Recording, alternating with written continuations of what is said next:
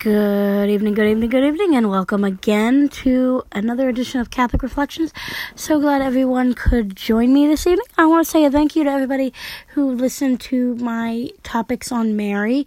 I hope that, helped a little bit. I hope it was a little insightful as to why Mary is so important. So today we're going to go back to our regular readings. I hope that tonight we can hit some hard subjects here.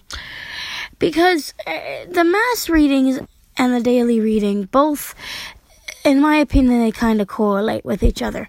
They kind of correlate with each other in the fact that they're both trying to tell us something about our sinfulness and our pride, and that we need to be more receptive to those things. So let's go ahead and begin. In the name of the Father, and the Son, and the Holy Spirit, amen. Lord, I thank you for this time together with these people that are listening tonight. I thank you for allowing me to bring the word to them and give them an idea of what it could mean for their life. Let my words be powerful tonight, Lord, and let them touch those that need to be touched by them. I ask this as we say, glory be to the Father, and to the Son, and to the Holy Spirit, as it was the beginning, is now, and ever shall be, world without end. Amen. In the name of the Father, and the Son, and the Holy Spirit. Amen. So let's go ahead and dive in. As always, we always start with our Mass readings. So our reading comes from Isaiah. First reading. The word of the Lord came to me. Son of man, what is the meaning of this proverb that you recite in the land of Israel? Fathers have eaten green grapes, thus their children's teeth are on edge. As I live, says the Lord God, I swear that there shall no longer be anyone among you who will repeat this proverb in Israel, for all lives are mine. The life of the Father is like the life of the Son, both are mine. Only the one who sins shall die. If a man is virtuous, if he does what is right and is just, if he does not eat on the mountains, nor raise his eyes to the idols of the house of Israel, if he does not defile his neighbor's wife, nor have relations with a woman in her menstrual period, if he oppresses no one, gives back the pledge received for a debt, commits no robbery, if he gives food to the hungry and clothes to the naked, if he does not lend in interest nor exact usury, if he holds off from evildoing, judges fairly between man and his opponent, if he lives by my statutes and is careful to observe my ordinances, that man is virtuous, he shall surely live, says the Lord God. But if he begets a son who is a thief, a murderer, or lends or at interest and exalts usury, this son certainly shall not live. Because he practiced all these abominations, he shall surely die. His death shall be his own fault. Therefore I will judge you, house of Israel, each one according to his ways, says the Lord God. Turn and be converted from all your crimes, that they may not cause guilt for you. Cast away from you all the crimes you have committed, and make for yourselves a new heart and a new spirit. Why should you die, O house of Israel? For I have no pleasure in the death of anyone, says the Lord God. Anyone who dies, says the Lord God. Return and live. Here's your responsorial psalm tonight. Create a clean heart in me, O God. A clean heart create for me, O God, and a steadfast spirit within me, renew within me. Cast me not out from your presence, and take your Holy Spirit not from me. Create a clean heart in me, O God. Give me back the joy of your salvation, and a willing spirit sustain in me. I will teach transgressors your ways, and sinners shall return to you. Create a clean heart in me, O God. For you are not pleased with sacrifices. Should I offer a burnt offering, you would not accept it. My sacrifice, O God, is a contrite spirit. A heart contrite and humble to God you will not spurn. Create a clean heart in me, O God. Alleluia, alleluia, blessed are you, Father, Lord of heaven and earth. You have revealed to little ones the mysteries of your kingdom. Alleluia, alleluia. Gospel according to Matthew. Glory to you, O Lord. Children were brought to Jesus, that he might lay his hands on them and pray. The disciples rebuked them, but Jesus said, Let the children come to me, and do not prevent them, for the kingdom of heaven belongs to such as these. After he placed his hands on them, he went away. Here's your daily reading. Daily reading comes from Galatians 4. But I say that during the time and heir as a child, he is no different from a servant, even though he is the owner of everything. For he is under tutors and caretakers until the time which was predetermined by the Father. So also we, when we were children, were subverted to the influence of the world. But when the fullness of time arrived, God sent his Son, formed from a woman, formed under the law, so that he might redeem those who were under the law, in order that we may receive the adoption of sons.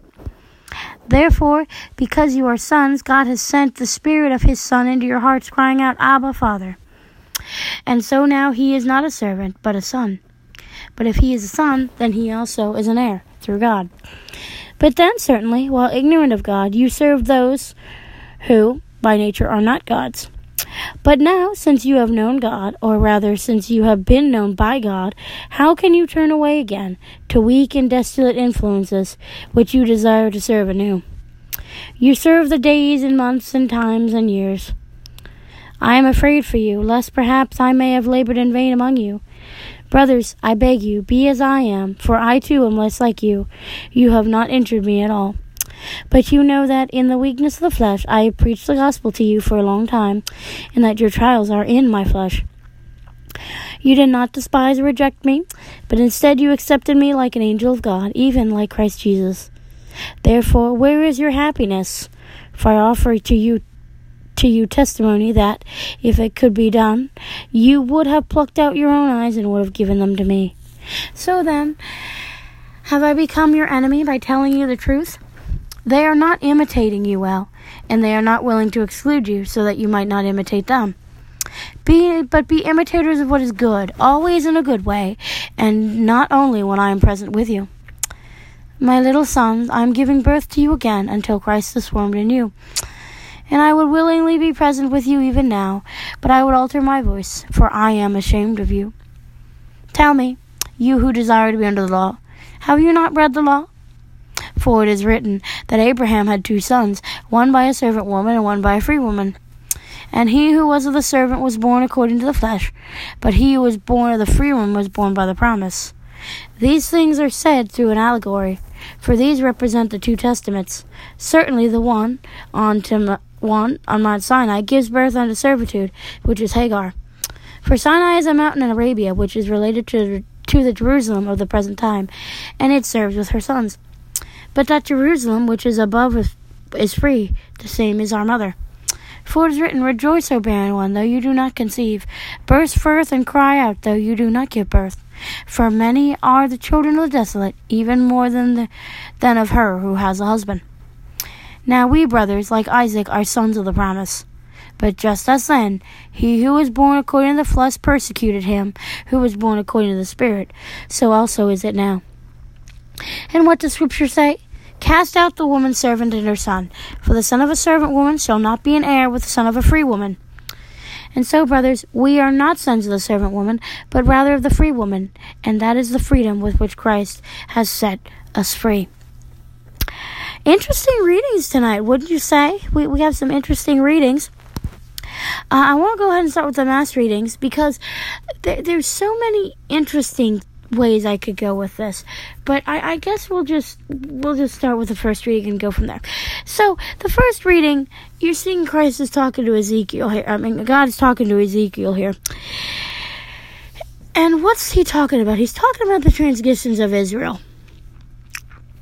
And he's talking about the fact that Israel has done a lot of things that aren't pleasing. They've made idols. They've worshipped those idols. They've defiled women. They've had sex with women. All these things. So, Israel's done a lot of things, and God isn't happy with them. And not only that, he gives us a good reminder about life. He says, I swear there shall be no longer anyone among you who will repeat this proverb, for all lives are mine. The life of the Father is like the life of the Son. Both are mine. God reminds us here that he's in control of all life from conception to natural death. That's the Catholic view of life, is it should be respected from conception to natural death, because only God can decide, what life is, what is done with life. He calls them home once it's their time. So he gives us a good reminder of that we can't be always in control of everything. Because what happens is then we become these little G gods in our own right. Or we like to think in our own right. So, we like to think that we become these little G gods, right? And we think that we're in control of everything, when really it's God who is in control of our movement, and He's reminding us of that. So that's the first part of the first reading that I want to talk about, is this idea that God reminds us that He is in control of all life, that we don't control that. Now, the next thing, if a man is virtuous, if he does right is just, and it explains what the virtuous man does. We talked about the idea of good works earlier, a couple days ago, but I want to go back to it. So, if he does all these things, if he lives by my statutes and is careful to observe my ordinances, that man is virtuous, he shall surely live. So again, God's saying, if you live by what He's given you, you're going to live, you're going to be fruitful. But then in the next part, He talks about, if the man, if the man's son, he himself, it lists the things that he does. That's not virtuous. He is reminding us yet again here, this is the second part of the reading, that we need to live by God's ordinances because they're always right. God does everything for a reason, so therefore, He's always right. So, if we live by His ordinances and we live by His statutes, we're not going to have a problem. We're going to live forever, we're going to live in His presence and His friendship. Now, read this last part with me. Turn and be converted from all your crimes, that there may be no cause of guilt for you. Cast away from all you the crimes you have committed, and make for yourselves a new heart and a new spirit. Why should you die, O house of Israel? For I have no pleasure in the death of anyone who dies, says the Lord God. Return and live.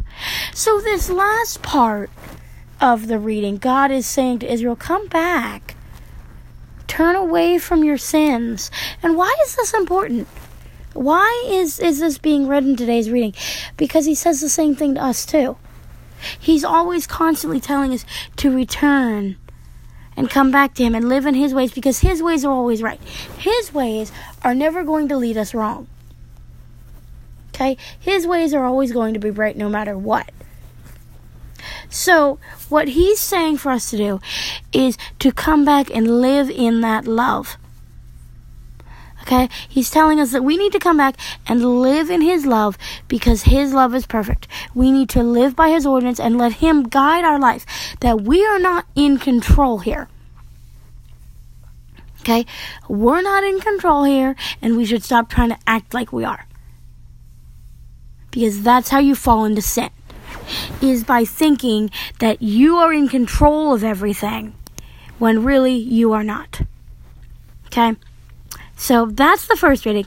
Now, the responsorial psalm I don't usually spend a lot of time with, but it's an look at the refrain. Create a clean heart in me, O God. A clean heart create for me, O God, and a steadfast spirit renew within me. Cast me not out from your presence, and your Holy Spirit take not from me. So, this is mercy pretty much. The psalmist here is asking for mercy from God because of all the sins that may have been committed. I believe this would be David asking God to renew his spirit, because David walked in favor with God, but he did some things, as you know. David was a murderer, he was an adulteress, and he did all these things that were not very pleasing to the Lord. The Lord really didn't like any of the things he was doing. So, what happens is David's asking for mercy, and we should be doing the same thing. Give me back the joy of your salvation, and a willing spirit sustain in me. I will teach transgressors your ways, and sinners shall return to you. So again, David here is asking, as are we, to bring that salvation back even though we've sinned. Put that salvation back that you gave me even though I've sinned.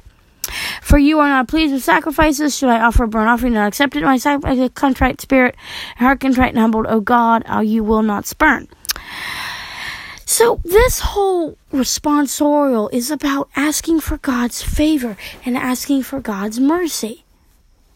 How often do we do that? No, seriously, how often do we ask Him for mercy? Not very often, huh? Probably not as often as we should. We should be asking for it every day. Because if we're going to live as if God isn't in control, then there's your problem right there. Just like, again, as we go back to your first reading, the idea that if you live in my ordinances, says the Lord, you're going to live. You will not die. His are always right and just and true. It's when we try to take over that we kind of lose track and lose focus and get all wound up for no reason. So then, again, the gospel reading's pretty simple. I'm not going to spend too much time on that because, again, it's just talking about children. And the children came to Christ.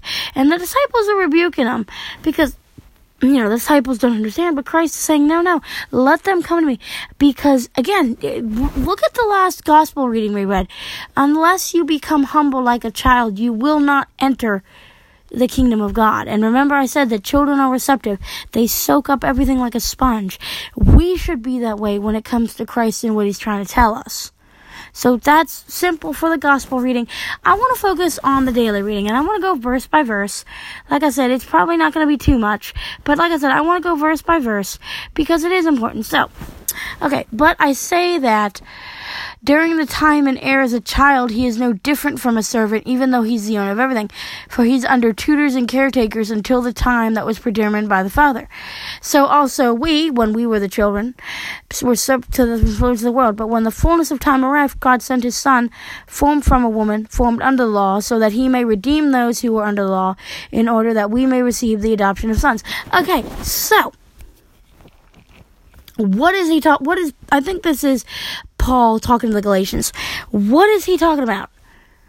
So he's saying to the Galatians that before Christ came in, we had prophets.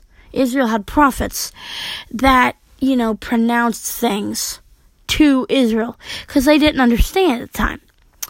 So, and then once God the Father had predetermined the time, he then sent his Son in the world, formed by a woman, formed under the law, to redeem those who were in the law. That's the people who were going based off the law of Moses, in order that they may receive the adoption of sons. Therefore, because you are sons, God has sent the Spirit of his Son into your hearts, crying out, Abba, Father. And so now he is not a servant, but a son. But if he is a son, then he is also an heir through God. But then certainly, while ignorant of God, you served those who by nature are not gods. But now, since you have known God, or rather, since you have been known by God, how can you turn away again to weak and destitute influences, which you desire to serve anew? So this verse 9, is interesting. How can you turn away again? So God has sought them out, has set them apart, and what do? What do the Galatians do? They go back to their old ways.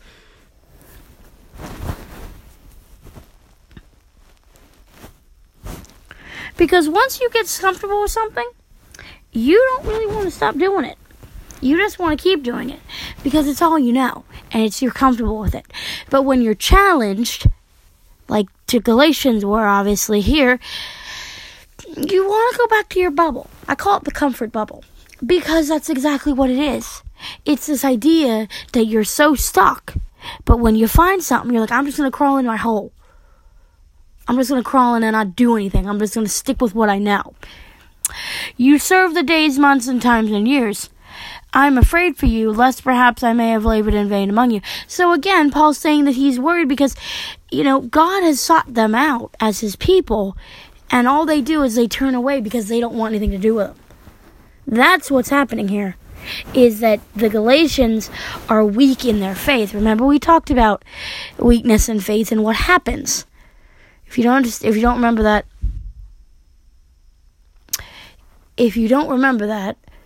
then please, by all means, go back and listen to one of my other podcasts. But again, the idea here is that, God has sought you out, but then you go and turn away. Then what have I done? Paul's saying my work is futile. That's what God's saying to us here today. He works in us. He's constantly at work if we allow him to.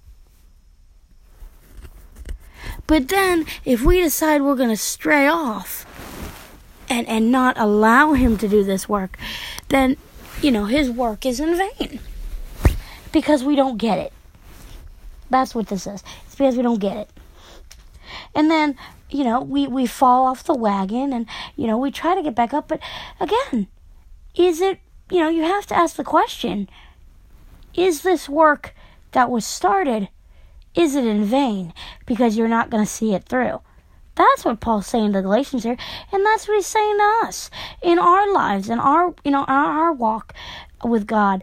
He's constantly putting things in our path to test us, to see what we'll do. And so, how do we allow these things to happen and not have any, backbone to it, is what he's saying. So now, go to verse 12. Brothers, I beg you, be as I am, for I too am like you. You have not injured me at all. But you know that in the weakness of flesh, I have preached the gospel to you for a long time, and that your trials are in my flesh. You did not despise or reject me, but instead you accepted me like an angel of God, even like Christ Jesus. Therefore, where is your happiness? For I offer to you the testimony that, if it could be done, you would have plucked out your own eyes and given them to me. So then, have I become your enemy by telling you the truth? So, again, that's a good question that he has. I become your enemy by telling you the truth. What does that mean? So, again, you see Paul's making some hard-hitting things here, right? Hard-hitting things. And so, what I find interesting about this reading is that we're doing the same thing to ourselves. Are we, are the people that are telling us the truth, or if God's telling us the truth, is he our enemy now because of it? Is he our enemy now because of it? Because we don't like what he's saying, that, we should be living this way, or we should be living this way, whatever. Is God the enemy now because he's trying to direct our lives? That's what you have to ask yourself here. You have to ask yourself, is he my enemy or not?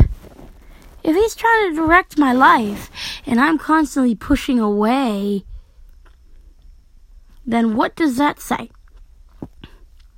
What does that tell you?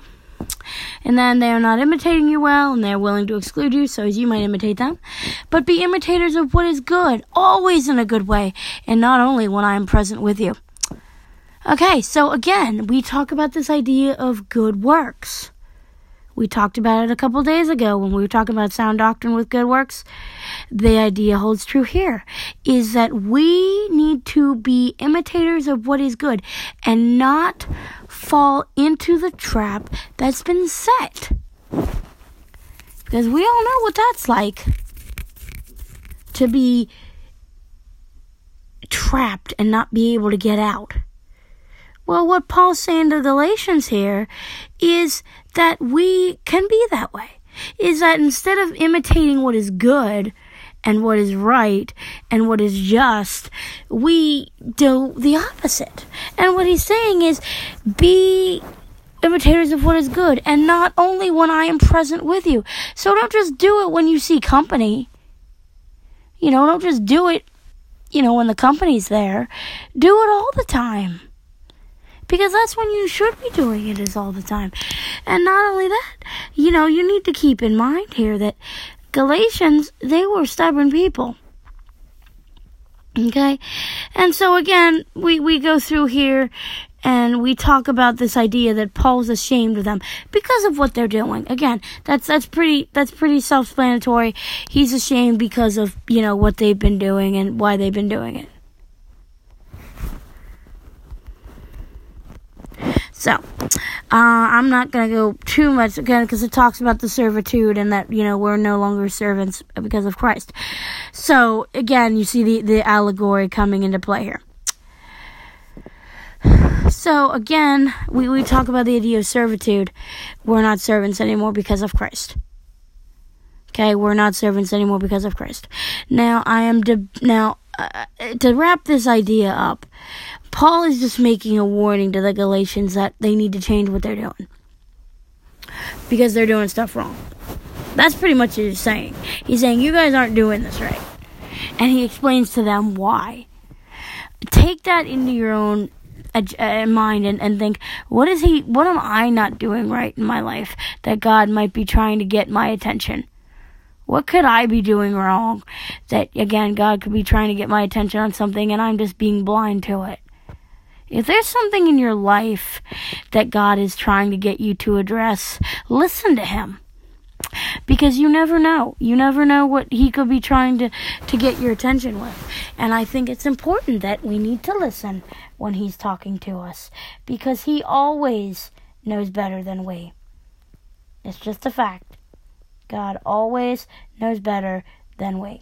And so when we turn a blind eye toward him like it doesn't matter, that's just, that's saying that we know better.